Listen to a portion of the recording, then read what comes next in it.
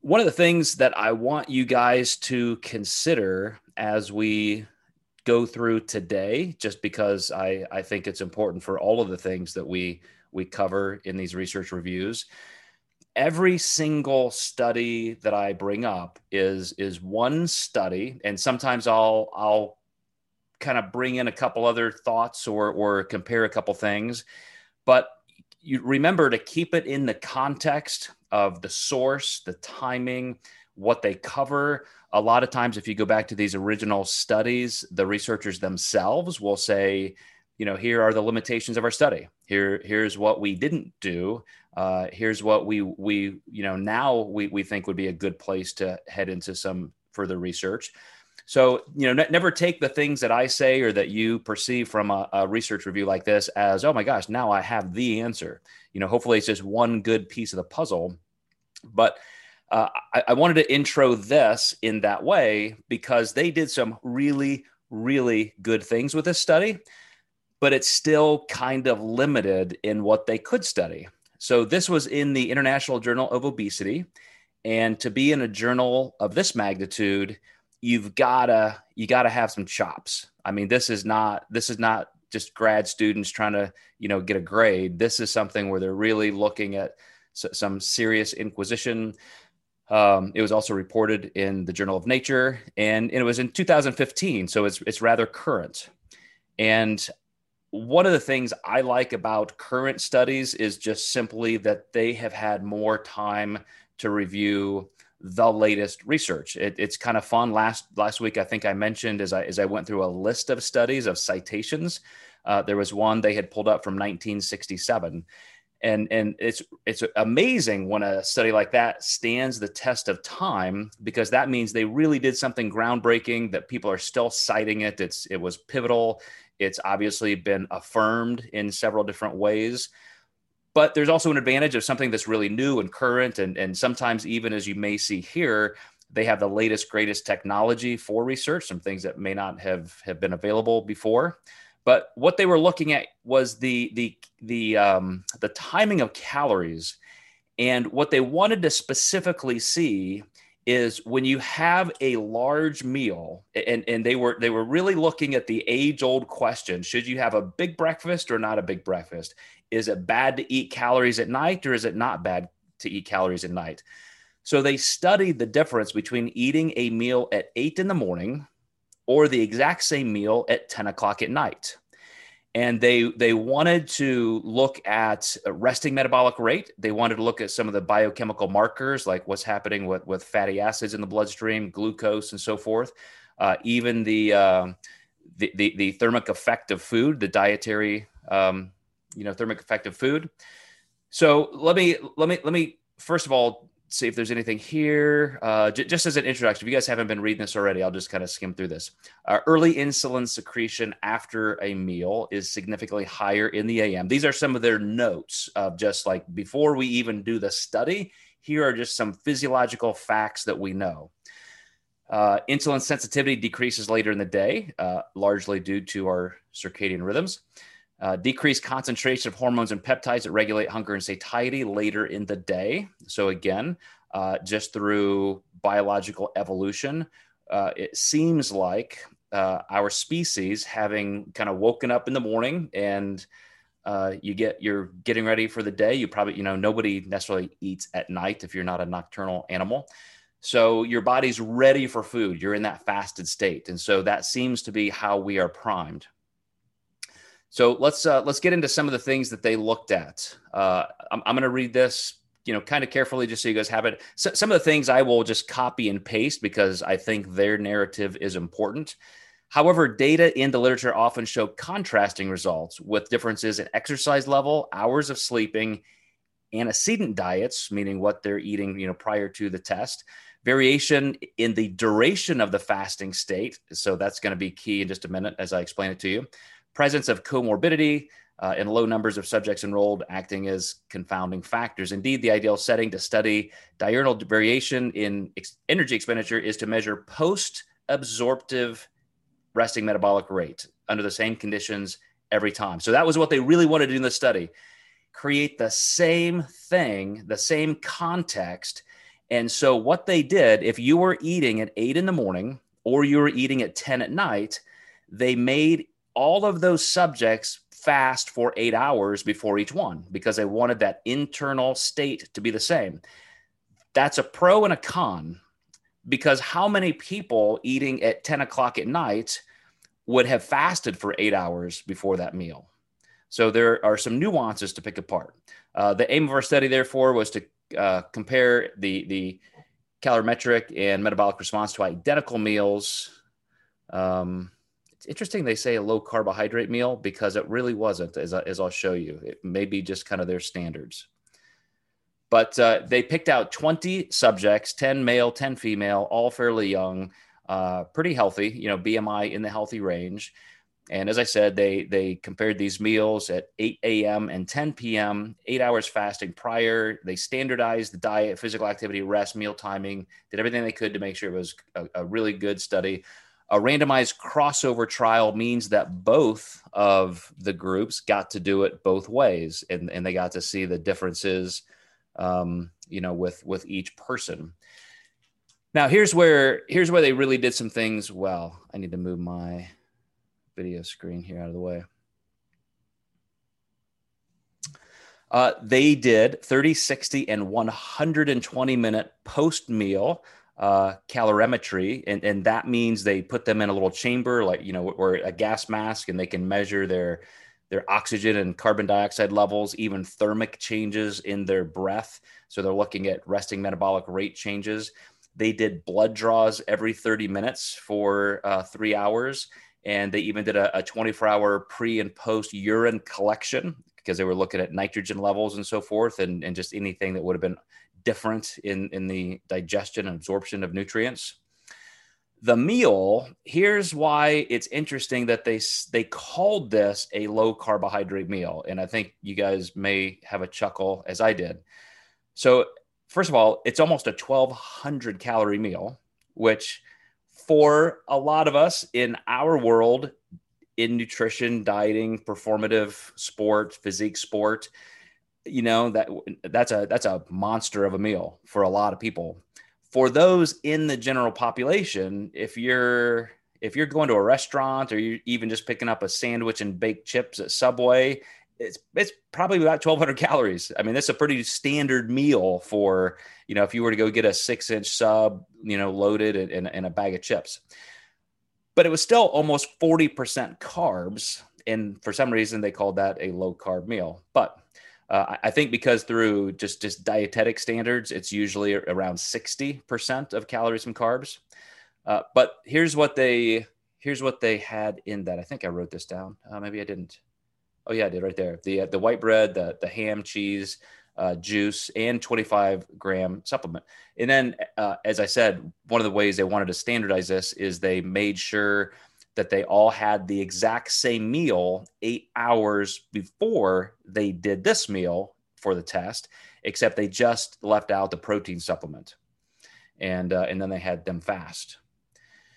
So again, what they were checking was the basal metabolic rate and resting metabolic rate right before they did the meal, and then they would test it, as you saw, every 30 minutes for the next 3 hours.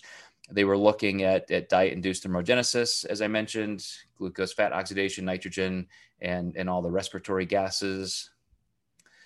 So now here are the results. You guys may kind of expect this, those of you who view a lot of research, but when you look at, so the morning and the evening, if you look at the number, the N number up here, because it was a cross randomized trial, they, each of the 20 subjects did both. So they all got to be involved in the morning and the evening. So the average fasting metabolic rate, which is probably a nice little side note here, both men and women, all between 20 and 35 years old, all relatively active and healthy, look at their combined resting metabolic rate, 1,500 calories. Oh my gosh, Joe, I'm supposed to be eating 3,000 calories a day. Health Magazine says if I don't eat 3,000 a day, I'm going to die. I'm going to lose all my muscle. My metabolism will crash. Well, here's the actual average human metabolism when tested. So I'll leave that to the side. As I said, just a little note. But then here's where that diet induced thermogenesis comes in. So once they have this big meal, and you guys know when you have a big meal, like you get hot, you get sweaty, you're eating a big burger, some ribs at the restaurant, and you just feel that body temperature go up. That's diet induced thermogenesis. Well, when you consume that meal in the morning, that's a pretty substantial difference when it goes up from about 1,600 calories to 1,900 calories. And then it only goes up from about 1,500 calories to 1,750 in the evening. So pretty big difference. And I think, again, I have to move you guys around our little thumbnails here. Is there a P? Yeah, the P value over there. So look at that P value, 0.98. That's a pretty high P value, meaning that the correlation is very, very high. So they're very confident, in other words, in their results. Then look at the actual, again, dietary induced thermogenesis. You would just have to do the math, 327 calories versus 237. The fasting metabolic rate, or resting metabolic rate as just a percent you see is, about the same, except again, your metabolism is just a little bit higher in the morning, which may be of note. It's almost so inconsequential there. But at the same time, we tend to think, man, I've had food during the day, or I'm up during the day, I'm awake, my metabolism would be higher. It's actually a little stronger in the morning. And then it does, as you see again, bump up a little bit higher in the morning than in the evening. So the rate of diet-induced thermogenesis is higher. Let's skip down here. Carbohydrate oxidation. This will come in handy as I show you the next couple of slides. Is double, more, almost triple. So your ability to oxidize and use carbohydrates is higher in the morning. Now, I should save some of my thoughts to the end on how to compare these things, but just keep that in mind. So some of these nuances and differences here, because I do want to come back to the fact that they made these people fast, and they're looking at the food intake at 10 o'clock at night. It's not like dinner. It wasn't at, I don't know when you guys eat, but 6, 7, 8 o'clock. It was 10 o'clock at night. Fat oxidation was just a little bit, actually substantially higher in the evening. So it seems like we oxidize fat a little bit more in the evening, if you want to take this study as representative of that. But let's get into some of these other graphs here. And sorry when I blow these things up so they're viewable, they're a little bit pixelated here. But just glucose levels post-meal. So you see before any food whatsoever in that fasting state, that's the basal. Then they test them just when they start eating. Another thing I think I had written down, but I did not point it out to you guys, is that they made them all kind of pace themselves for the meal. So everybody got done eating within 25 to 30 minutes. And so it's not like somebody like me could eat it all in 12 seconds and somebody else is still eating it slowly and chewing it 30 minutes later. They wanted to make sure that everybody, ate about the same way, again, for just digestion standardization. So by the time you get to about, 60 minutes, that's where you start seeing stuff hit your bloodstream. So for the first 30 to 45 minutes, obviously mechanically in your stomach, you're mechanistically digesting this food, but a lot of it's not hitting your bloodstream until it gets into your small intestine. And then there's not really a gigantic shoot.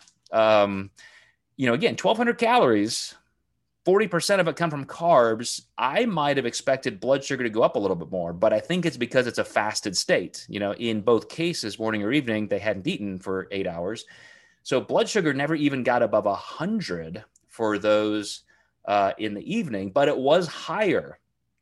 Remember how I talked to you guys about in the morning sometimes when you eat, especially if you're active at all, if you're doing some cardio or something, how you can just get hungrier a lot sooner. Your body's kind of flying through that food. Man, these people who, ate in the morning, it did not even budge. Their blood sugar did not go above 90. So 2 things I want you to note here. Obviously, the evening, we're not utilizing carbs quite as well. but it's not that much of a difference. It's not off the charts. You did not see this huge insulin spike. And so I think that's going to be a good application point. Then, just as you would assume, glucose would correlate exactly to insulin. So at the same time, around the 60, between 30 and 60 minutes, you start seeing insulin surge up to start taking care, to start disposing of this glucose. And then insulin is always going to correlate to glucose levels and just food in general, the overall calorie load. So, that's just to bring those blood sugar levels down, utilize those macronutrients. And then fatty acids, I'm glad they looked at triglycerides and free fatty acids. Same thing. They just, through the digestive time, your body almost, because of insulin. So I don't know if this will interest you or not, but the lipids in their bloodstream started out at a certain level. And then even after eating a 1,200 calorie meal, they actually went down. And that's just the mechanism of insulin. It's just to store this energy. Now, one of the things that you also have to know about this study is to do the calorimetry type testing, you have to be stationary. And so they're in the lab, they eat this meal, and then they're having blood draws and so forth for 3 hours. So they're not on a track, they're not running around, they're not chasing their kids, they're not in their office under stress, walking around. They're just in the lab undergoing these tests, a lot of them being, literally on their backs. And yet, just because of the mechanism of insulin, the triglycerides are coming down, meaning they're going somewhere and they're being stored. They're being stored as body fat, at least resynthesized as body fat.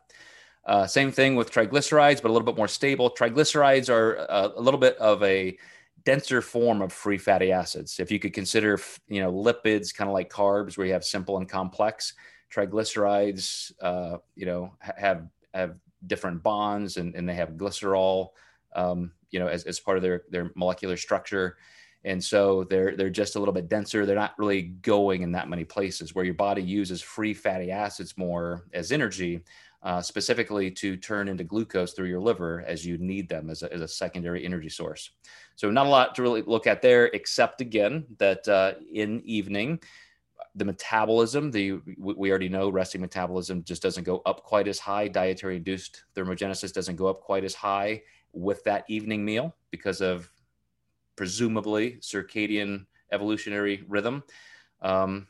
But there's just that little bump, and then it stabilizes kind of quickly. So it seems like most of the dance here is around our ability to use carbohydrates.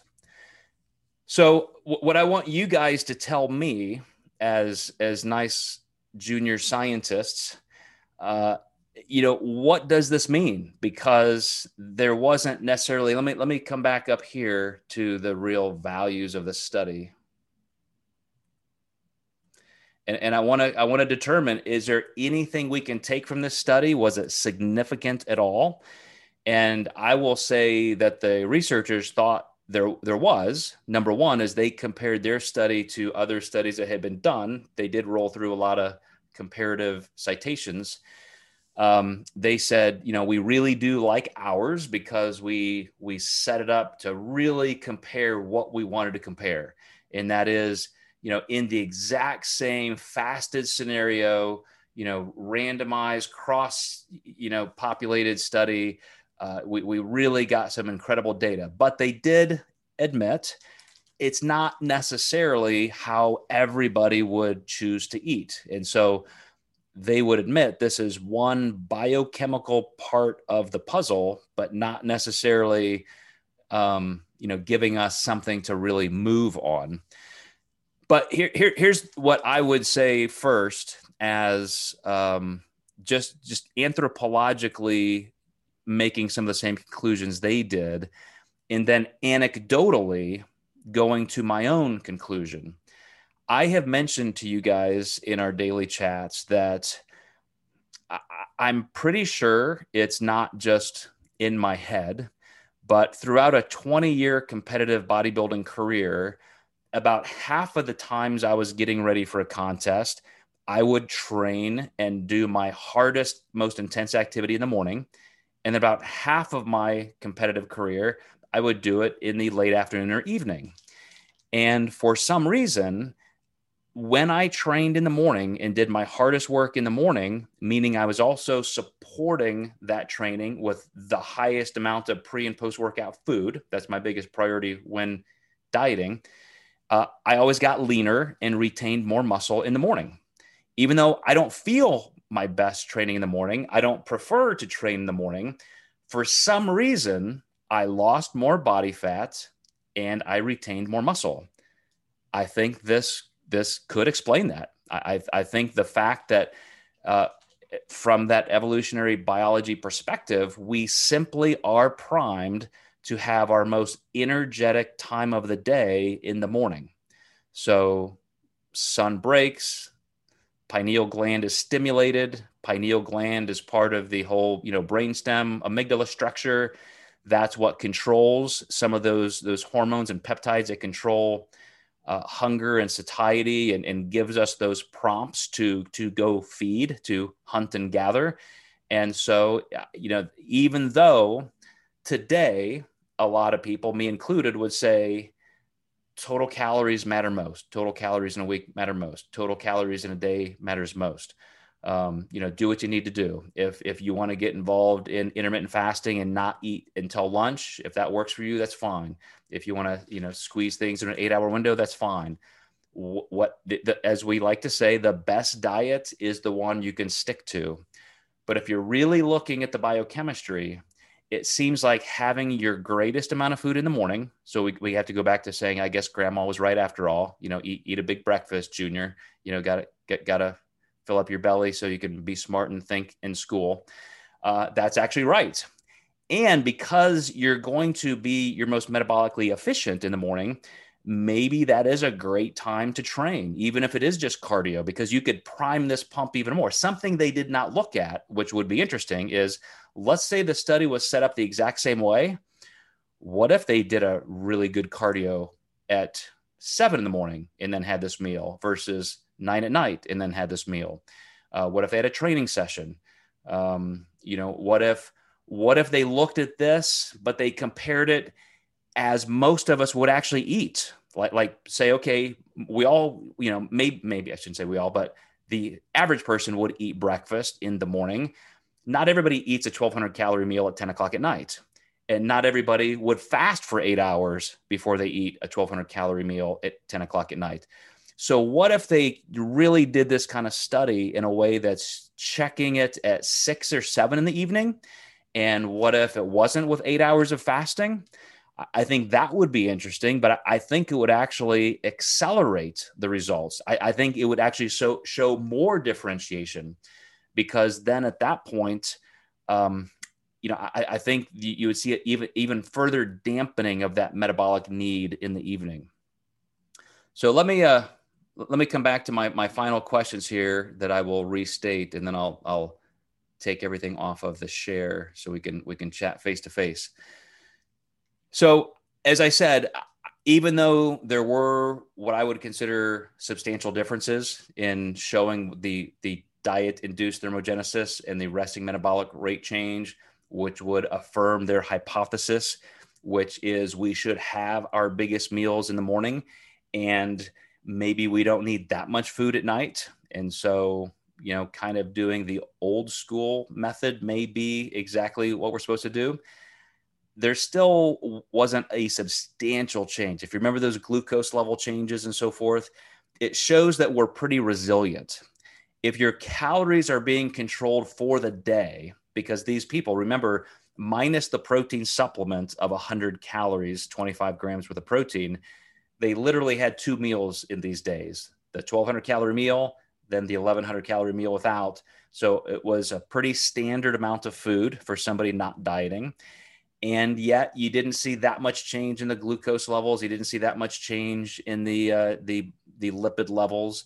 And so I would say, even though you get a little bit more bang for your buck in the morning, it's just not that starkly different.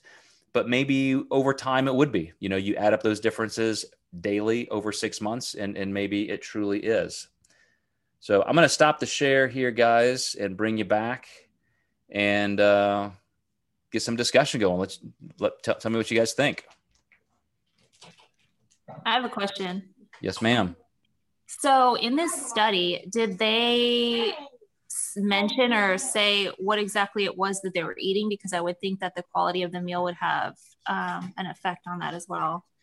Yeah, that was in the slide. I'll go through it again here. I've got it. So it was 100 grams in weight of white bread, 100 grams of ham, 50 grams of cheese, 200 milliliters of fruit juice, and 25 grams of a protein supplement. So it was 1,168 calories, 30% protein, 31% fat, 39% carbs. So it just kind of looks like a big old ham sandwich and juice. and a protein supplement along with that. Okay, and then I do have a question about the glucose. When they check their glucose in the morning, what would you say is like a standard across the board level having fasted overnight for a glucose level? The normative standard that we all want to see is anything under 100 or under 99, but it's typically between 70 and 90 is what you want to see for people. And it seems like everybody was right in that range. And then that was one of the things that was, a little bit startling to me was that nobody went even above 100 or I shouldn't say nobody, but at least the cumulative data. But that's another great question, Amanda. So kind of high glycemic, fruit juice, white bread, they're getting 30% of the calories from fat, and that's coming from the meat and the cheese. It would be interesting to show something a little bit healthier, but I think you would just see what you would expect to see, something healthier. It would just kind of mute those numbers, but maybe there would still be a gap, the same, maybe not, but what if they had 2,000 calories, would that widen it and you're even more metabolically, or you're still the same level of efficient in the morning? Like there could be a line there between how much people can eat.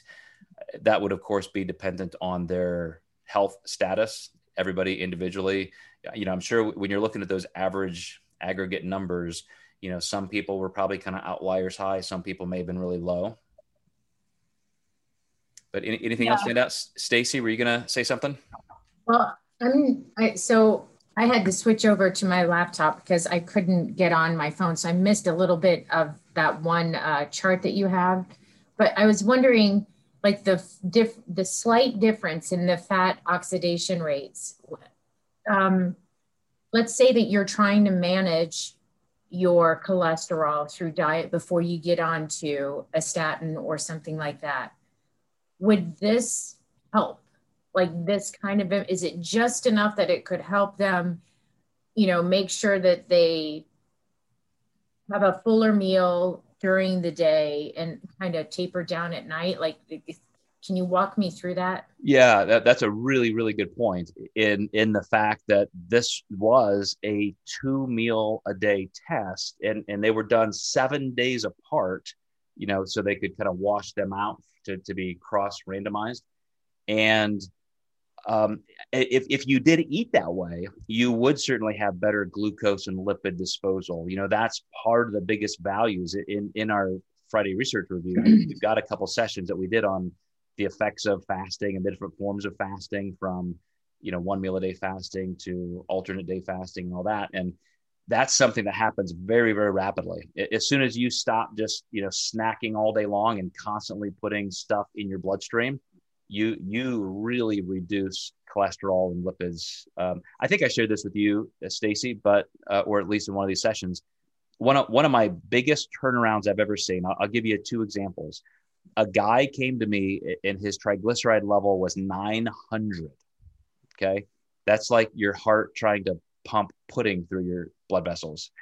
And in 30 days of just coming down to what any of us would probably have suggested as a macronutrient range, and he's working out every day, and obviously not like a marathon runner, but he's just getting started. So he goes from nothing to a 30-day introductory period, his triglycerides went from 900 to 90 in 30 days. Yeah. And, Wow. and then another client of mine was a physician who was a vegetarian marathon runner on statins, 45 years old, and even doing all of that to try and control his cholesterol. His cholesterol was over 400 because he had the disease of hypercholesteremia. And just by, because he was vegetarian too, low protein, marathon runner or distance runner, he would do that to try and, just beat this disease. And I got him reducing his mileage on the road just to add some weight training so we could at least involve more muscle tissue than just his legs, and increased his protein a little bit, brought his carbs down, and we got his cholesterol down to around 200. That's So, good. yeah, I mean, a huge change for somebody already on cholesterol lowering meds and already 145 pounds at a low body fat level. Well, I have a client, she's 4'11", 101 pounds, and she was just diagnosed with high cholesterol, and we're trying to manage it first with diet. And I had her do the hip to waist ratio to see if that confirmed, and it absolutely did. Like she's carrying, mostly the fat is in her midsection. So we are making adjustments with her diet significantly, but you would never look at this 4'11", 101 pound person and think that they could possibly fall in very active into that range. But she falls into that that puddle of people that I seem to collect as clients that eat a lot of healthy fat, and just have gone too far with the avocados and the almonds and the olive oil. And now here's where we are. Yeah, I mean, good fat is still fat. And if you really are married to the notion that you just need that much, you just have to be virtually keto, because you can't give, as soon as you give your body any carbohydrates, you're going to use that first. And then even that good fat is just going to be stored as fat. And so, you're kind of painting yourself into a corner. But this study, I have another little anecdotal story to at least tell you why it's confirmational in my mind. I had mentioned to some of you guys who are on our daily chats Monday through Friday that 2 months ago, I switched back to training in the mornings. As much as I hate doing that, I'm doing it, and I'm finding some value in just the whole discipline of it and getting up early, and I like it, but I hate it. And here is one of the things that I noted right away is, I mean, the first week when I was squatting and deadlifting in the morning, I just felt like 40 to 50% of my strength was gone. And it did not feel like it was going to come back. I just thought, man, is this really the cost of training in the morning?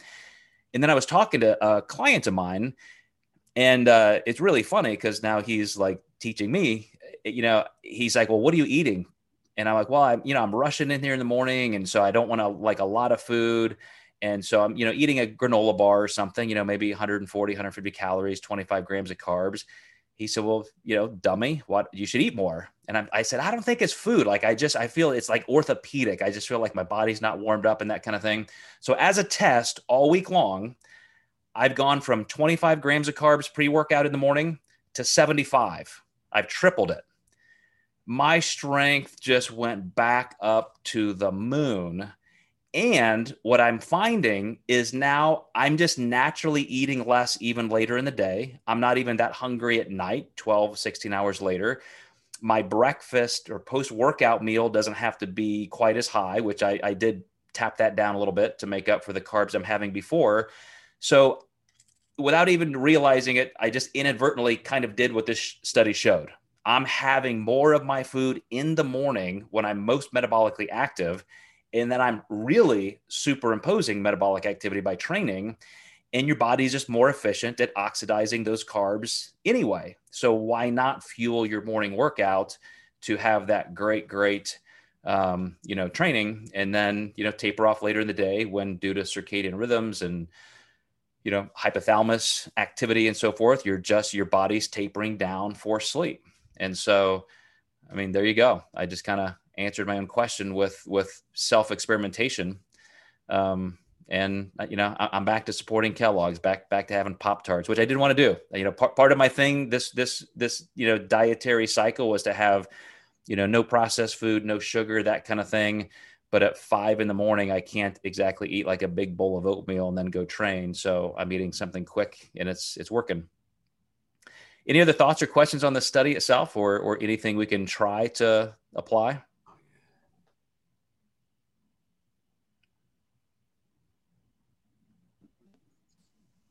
Tiffany? No, you're not. Dan's talking, but he didn't unmute. Oh, okay. I got it. Yeah. I'm not sure I got this. Does this mean that your body absorbs the nutrients in the food more effectively in the AM than the PM? It's not that it absorbs them better, Dan. It uses them better. Okay. So if that's the case, then if you work out in the morning and then eat a good meal right afterwards, you should get more protein synthesis, or is that wishful thinking? Well, one of the things they did not look at here was true. Like it wasn't a protein study. They weren't looking at lean body mass or anything like that. They were just looking at metabolic activity. Mm-hmm. And so and it was purely for weight loss. This is in the Journal of Obesity. So they really don't give two shits about whether people are gaining or losing muscle. But they did, through the urinalysis testing, check nitrogen just to make sure there wasn't massive fluctuations. And I just don't think there was. There was nothing that popped out at me, or nothing that they noted. But again, they weren't even training. They didn't. That wasn't a variable either. So the biggest thing is, if you go back to my just little anecdotal study of, I can come in here and I can train. I can save most of my food for evening, and yet train in the morning. But if I really support that training, because that by priming the pump of your metabolism with food before you train, you just get a better training session. I can do the same thing in the afternoon. I do my cardio in the afternoon, and I use the same apparati each time. I kind of have my little metrics that I do, and I'm doing the same amount of time and same levels of intensity on a bike and an arc trainer and a treadmill.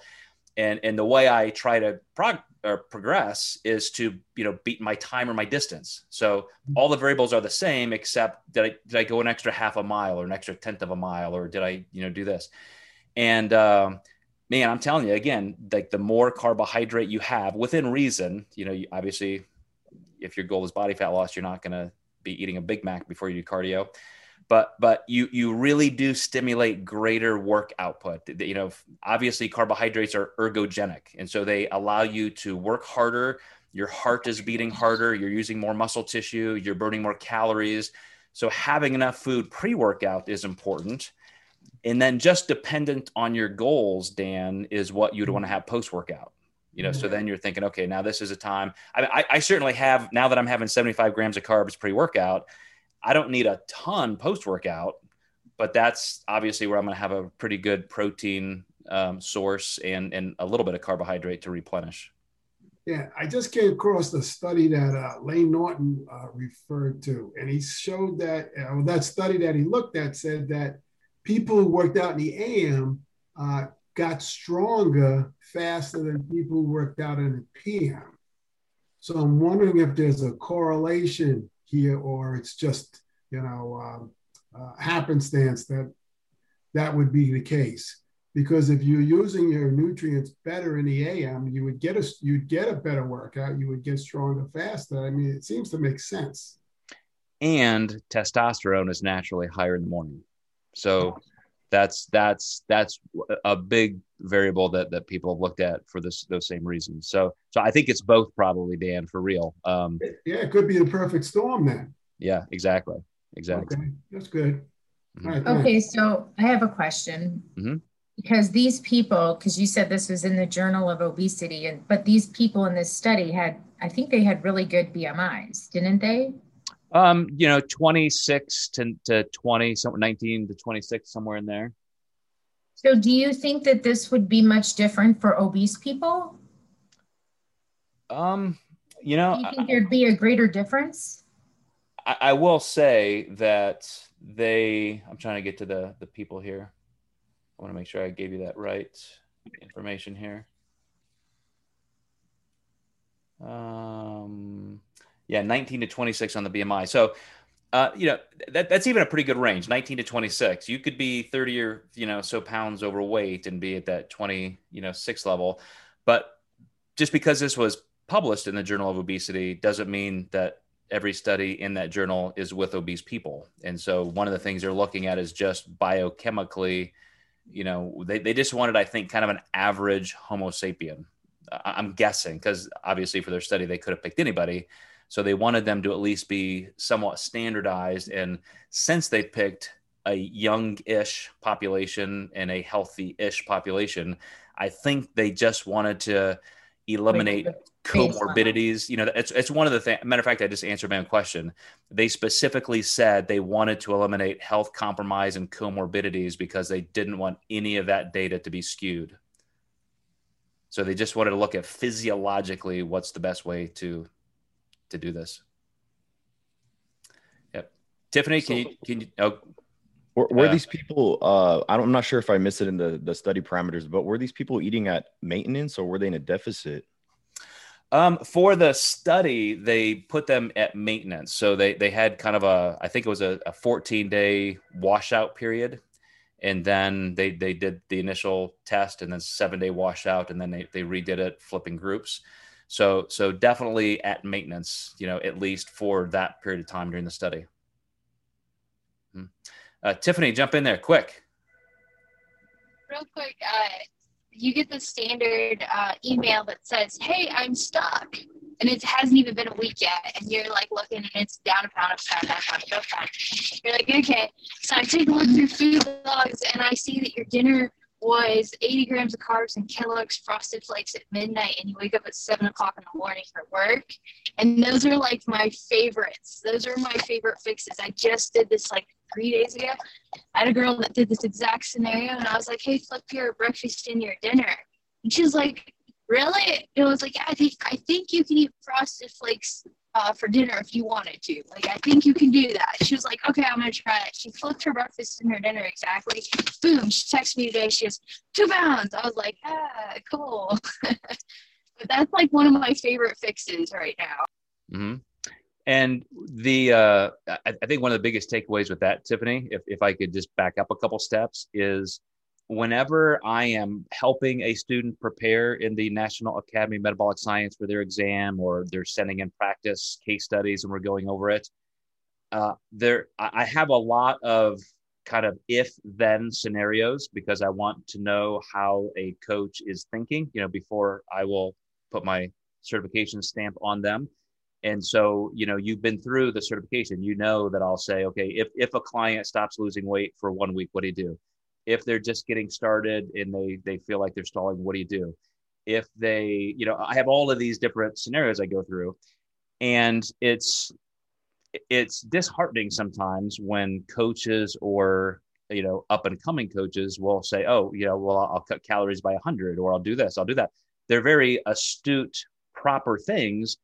But hardly anybody starts out by saying, well, I would want to look at their food logs. I want to see what kind of food sources there are. I want to look at their meal timing. I want to see if there are any things that may lead to inaccuracy or less predictability.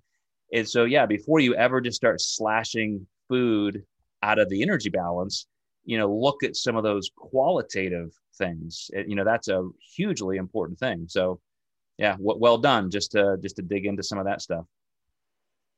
And obviously Frosted Flakes, you gotta have them. It works. Kevin is nodding. He's like, and Reese's cereal. Burgers, pizza, Jimmy John's with you. My wife's out of town, and one of the first things I wanted to do is like go pick up a sandwich at a drive-thru. And I'm like, really? Are you gonna be that freaking lazy? Like she's not even gone for 12 hours, and you're already just like, can't even make yourself some egg whites. I'll drive over and pick you up. Just take you to the drive-thru and I'll drive back. So now I have that opposite goal. Now I'm like, okay, I'll just, since she's not here, I just won't eat, and I'll lose an extra pound, and that'll be good. Any other thoughts or questions on this one, guys? It was, like I said, one of the things I'm trying to do sometimes with these, I get a little too meta, and I want to show every single nuance and every reason why this may be and this might not. But I think just sticking to one study like this allows us to go a little bit deeper.